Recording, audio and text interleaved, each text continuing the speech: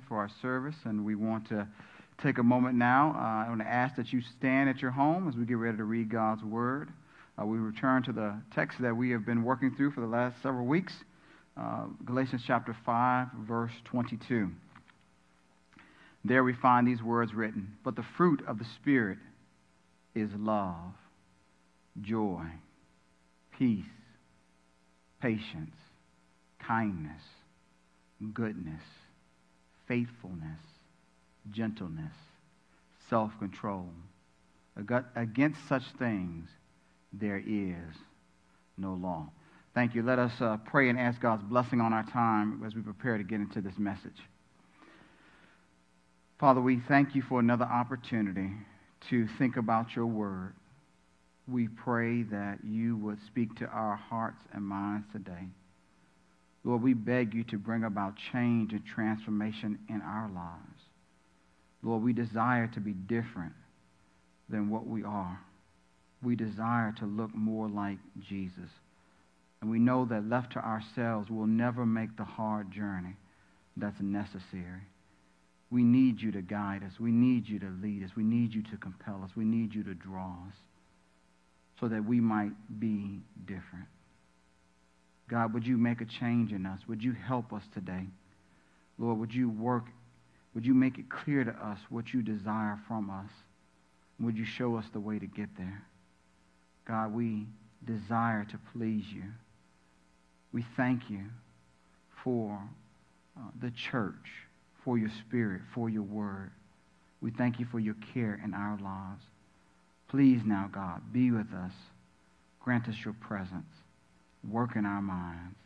In Jesus' holy name, we pray. Amen. Boom! The echo of the gunshot rippled through the air of the store as Calvin's body slumped and fell to the ground. Calvin had no idea that that would be his last day of life as he worked his regular job, and he would lose his life over something so trivial as a face mask. Just a week prior to the events that had happened in Calvin's life, the governor of Michigan, Gretchen Whitmire, had issued and announced an executive order that would be enforced, she said, that required all retail employees and customers to wear masks in public places. Calvin, who worked as a local security guard for a store, was just doing his job as he was assigned to do to uphold the governor's orders. On this particular day, a family came to the store, and he noticed that the daughter was not wearing a mask. And in order to comply with the governor's orders, he asked the daughter to wear a mask. Frustrated by the request, she immediately turned and left the store.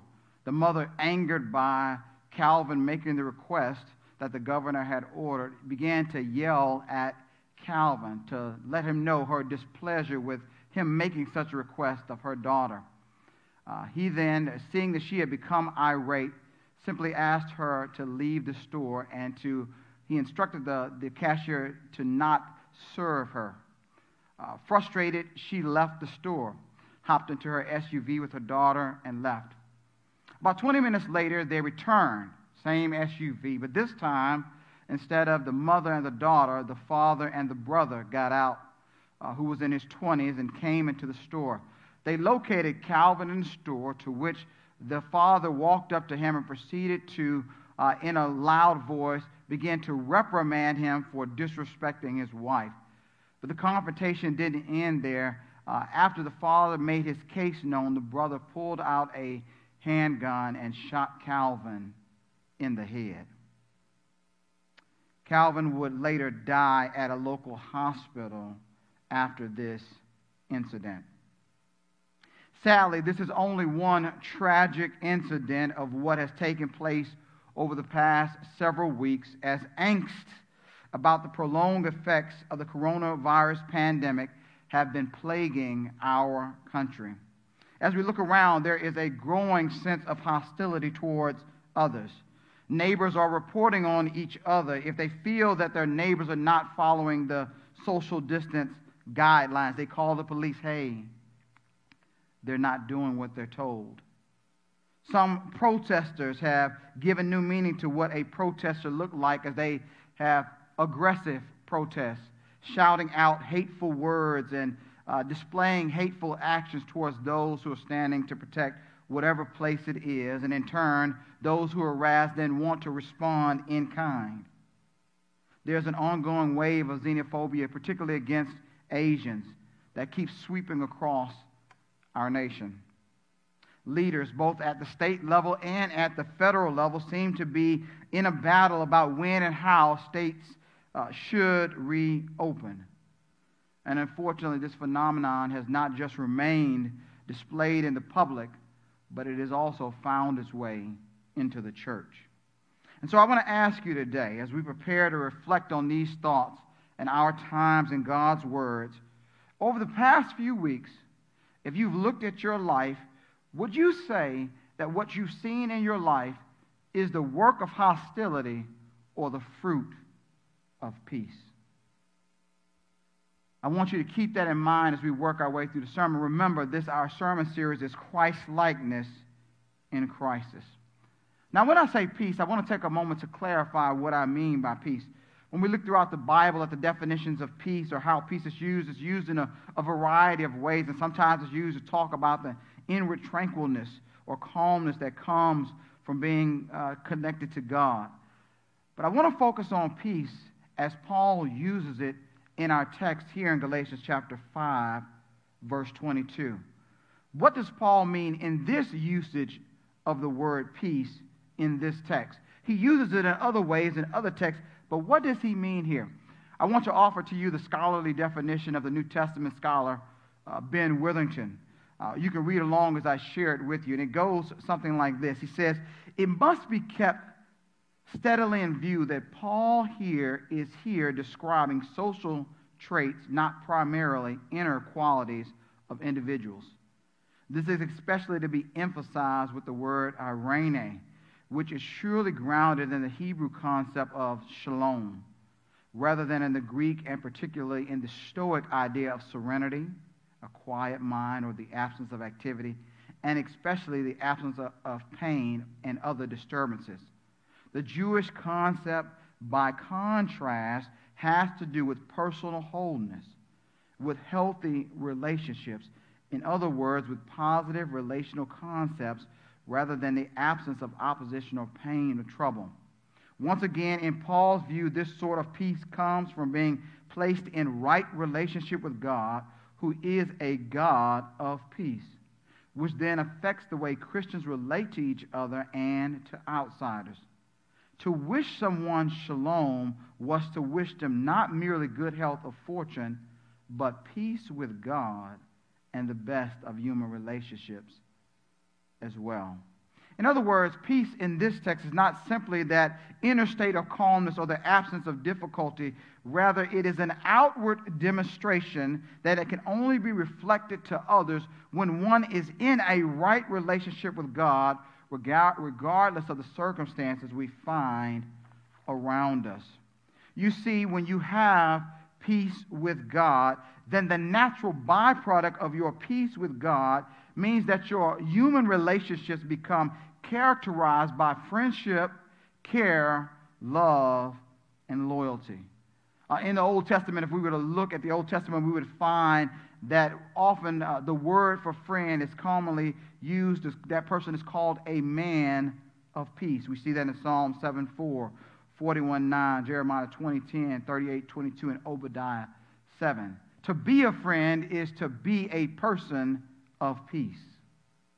Paul told the Galatian believers that if they were to follow the Spirit, walk by the Spirit, instead of walking by the flesh, then he would produce in their lives these kinds of relationships in their personal lives as well as in the Christian community, the church family, when they gathered together.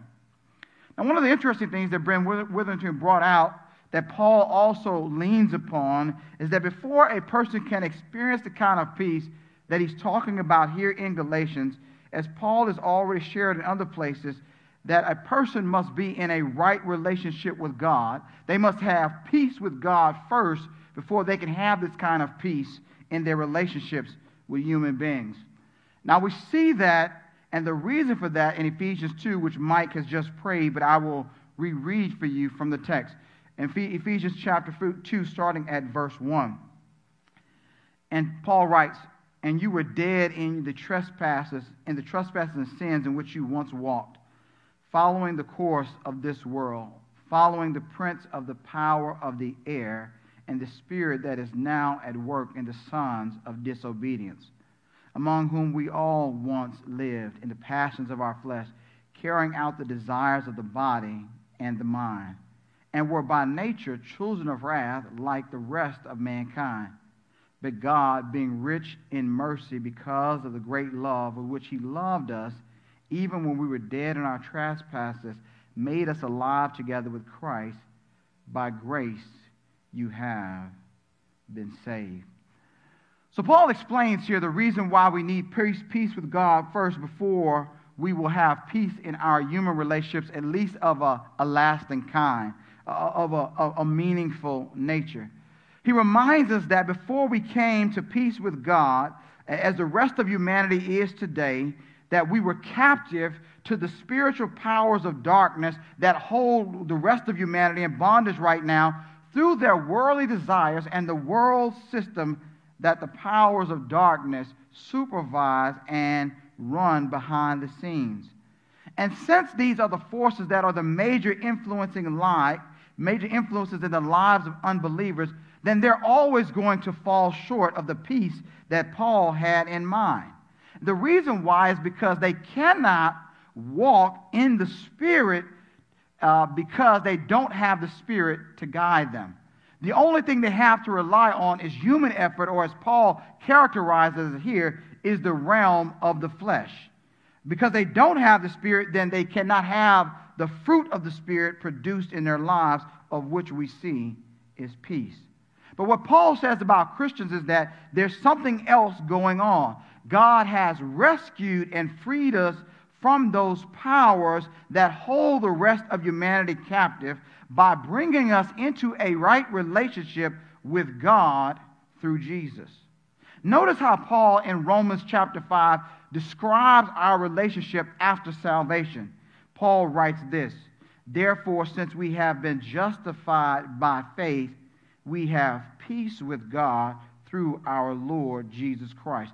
Paul describes this new salvation experience, this new relationship with God, as a peace relationship.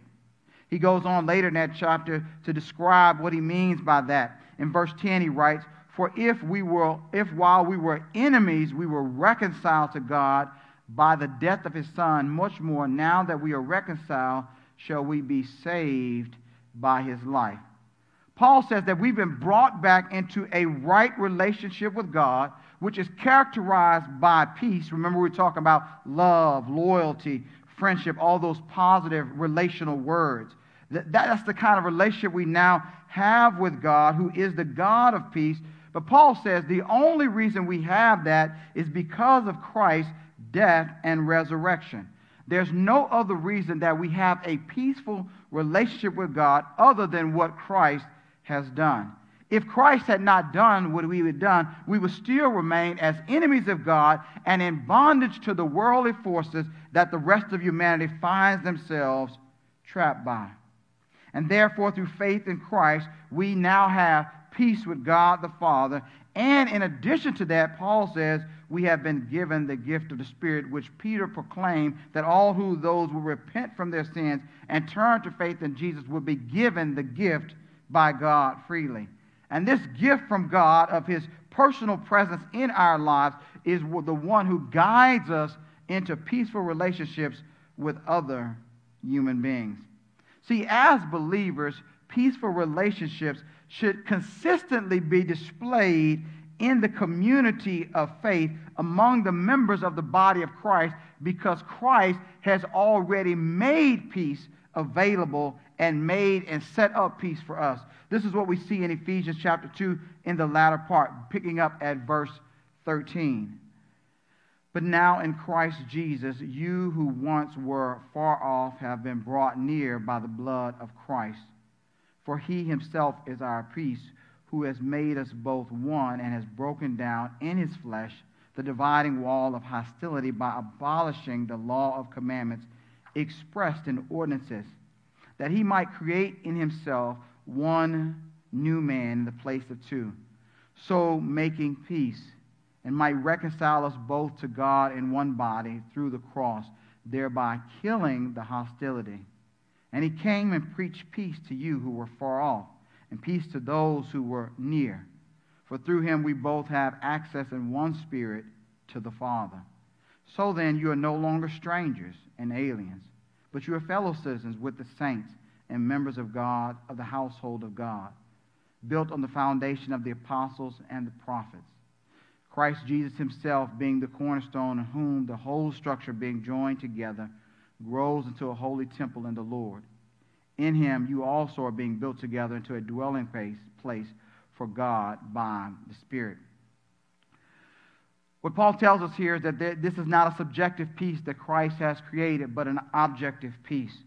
Through his death and resurrection, Christ has removed all the barriers that once separated us as Jews and Gentiles. And now those barriers have been removed objectively by Christ's death, and God has, through Christ, made us all members of his family, uniting us together by his one Holy Spirit, so that we are brothers and sisters in Christ. We see this evidenced in Acts chapter 2 and Acts 10, when we see what God did in a Jewish context in Acts 2, and he did the same thing in a Gentile context in Acts 10, to link them together, to let them know they're no longer two different people, but now one people in Christ. And so our job and responsibility is not to try to make peace. Christ has already made the peace. Our responsibility as those who are followers of Jesus is to maintain the peace that Christ has already established by his death and resurrection. And thus he has given us a Spirit who enables us to reflect Jesus to an outward world and in our relationships to others. When we look at Judges chapter 6, verse 24, Romans chapter 15, verse 33, then flip over to Romans chapter 16, verse 20, and 1 Corinthians chapter 14, verse 33, we see from these texts that God in his nature is a God of peace and not one of confusion. And when we take into account the fact that we have been indwelt by the Spirit of the God of peace, who is a Spirit of peace, then we should be a community that is always characterized by peace, not only in the church context, but also to those who are outside the church context. Paul at least seems to imply this in his statement in Romans when he begins to give the practical implications of the theology that he's laid out in the earlier parts of his letter. He writes to the believers there, he says, "Live in harmony with one another. Do not be haughty, but associate with the lowly. Never be wise in your own sight. Repay no one evil for evil, but give thought to do what is honorable in the sight of all. If possible, so far as it depends on you, live peaceably with all." Paul says that the believer ought to be emulating the kind of character that Christ has, which is peace toward others in the community of faith and outside of the community of faith. Paul goes on later and says, when he deals with a specific issue that is plaguing the church, which happens to be an issue regarding food, he reminds them about what God is really after when he writes these words. "For the kingdom of God is not a matter of eating and drinking, but of righteousness and peace and joy in the Holy Spirit. Whoever thus serves Christ is acceptable to God and approved by men. So then let us pursue what makes for peace and for mutual upbuilding." See, unlike the world around us, whose interactions are often characterized by hostility, as I described some of those events earlier, we are to be ambassadors of peace. Remember what the Lord Jesus said in the Sermon on the Mount? "Blessed are the peacemakers, for they shall be called the sons of God." In other words, what Jesus is looking for is that we ought to look to our Heavenly Father's character and seek in our own lives to act in those same ways in our relationships.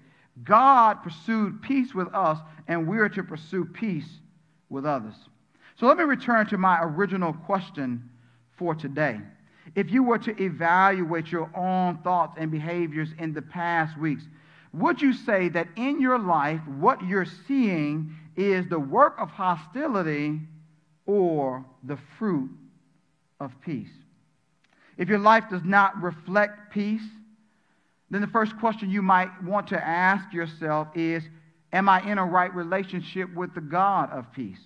Have I repented of my sins and turned to Jesus Christ as the only means of my salvation? Because as we see from the way Paul has laid out in the text, there is no other true means of peace, real peace, outside of Jesus Christ. Today can be the day that you can have true and real peace if you find yourself outside of a relationship with the true God of peace. If you're interested, then what Paul and the Scriptures remind us is what we need to do is turn from our sin, repent, and place our faith in Jesus Christ and in His saving work, and we will be brought into a peaceful relationship with God and have the true peace that passes all understanding. But not only are there those who are listening who may be dealing with not having a right relationship with God, but what about you, brothers and sisters, who have already proclaimed that you have a relationship with God? You say, I have repented of my sins. I have received Christ as my Savior. And yet when I look at my life over the last few weeks in the midst of this coronavirus, what I see in my life are simply acts of hostility. Maybe like you're like some of the people in Oklahoma who recently, when the mayor had passed the edict to have face masks used in public, there were threats of violence against store workers, even wanting to use firearms against them when people were asked. And so the mayor had to retreat back and say, okay, hey, listen, we're not going to enforce this. We're just going to ask you to use masks because we're afraid that you might act with harm towards store workers if you don't like what they ask you to do. Is that what you see in your life? Have you been noticing in your life hostility towards others if they don't agree with your position on the coronavirus because they have a different perspective? Have you been exuding hostility toward them, or do you see the fruit of peace in your life? If that's what's going on, you see the work of hostility being present in your life, whether that's on Facebook, in your phone calls, Zoom calls, whatever platform you find yourself in, then brothers and sisters, in this text, it seems like what Paul is alluding to is the fact that most likely, because of what you're seeing in your life, you're not operating in the Spirit, but in the flesh. Notice what the text says right before Galatians 5:22. What Paul says is going on in 5:16 through 17. He says, but I say, walk by the Spirit, and you will not gratify the desires of the flesh. For the desires of the flesh are against the Spirit, and the desires of the Spirit are against the flesh. For these are opposed to each other to keep you from doing the things that you want to do. Here, most likely referring to the things you want to do being those sinful urges. So, brothers and sisters, what Paul reminds us is that we're not to be blind to this fact, that there is a war raging inside of us that is far more important than the war against the coronavirus. If we want to walk by the Spirit to produce the fruit of the Spirit, then we have to make sure that we're following the Spirit, and in doing that, He will produce in us the fruit of peace. Because notice what Paul says are the works of the flesh: strife, enmities, outbursts of anger, disputes, dissensions, and factions. Those types of things, if you're seeing that in your life as we see in the world around us, what Paul is saying, as you look out and see that is people operating in the flesh, they're not operating in the Spirit. So Paul goes on later in the text and he gives us the solution. He says, if we live by the Spirit, that is, that the Spirit is the one who has given us life, then let us keep in step with the Spirit. That is, walk as the Spirit is walking, follow His leading and His guidance. So people have been talking about us displaying true grit. Well, if we want to display grit, we need to put it in the place that is needed most. And the place that is needed most is in us following the Spirit of God. We know from passages like Isaiah 48:18 that says the wicked can have no peace.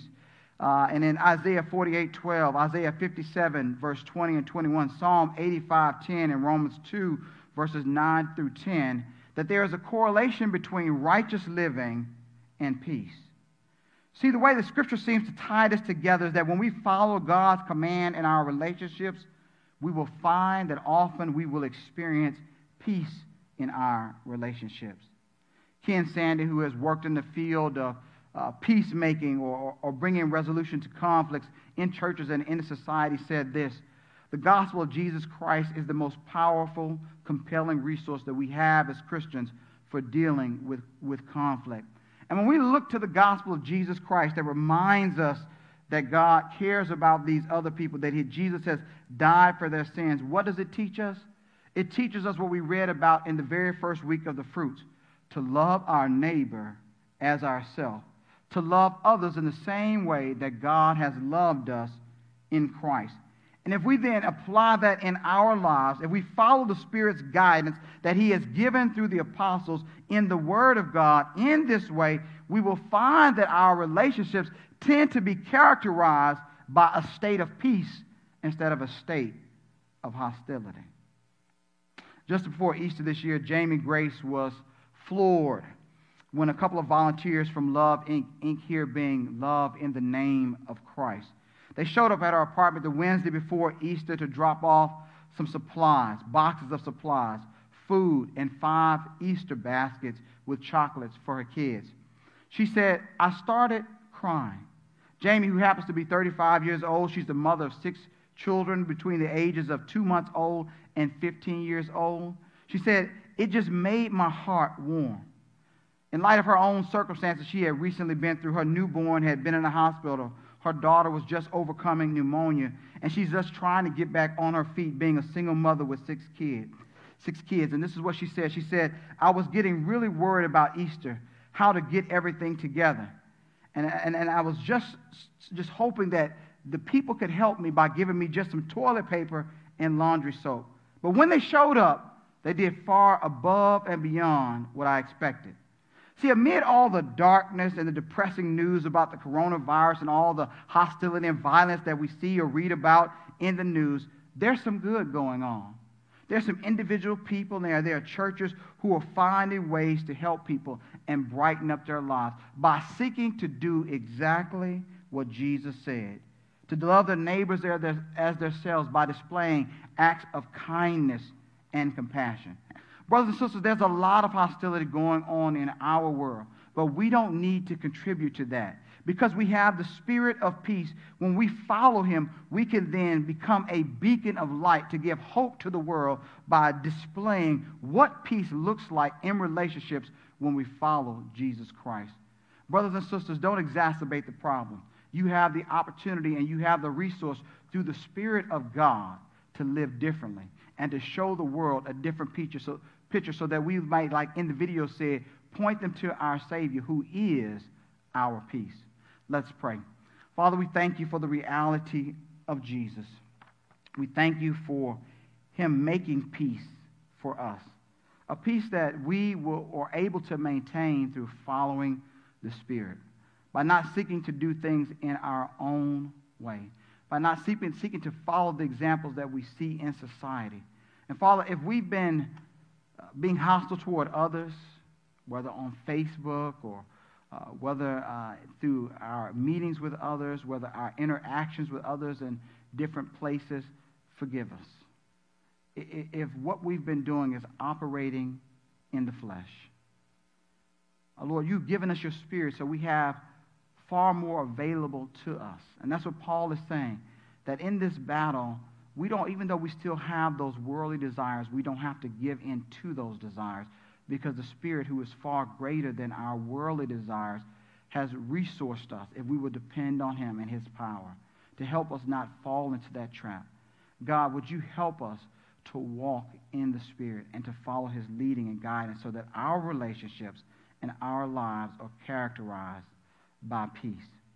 Now may the God of peace, who brought again from the dead our Lord Jesus Christ, the great shepherd of the sheep, by the blood of the eternal covenant, equip you with every good thing that you may do His will, working in us that which is well-pleasing in His sight, through Jesus Christ, to whom be glory forever and ever.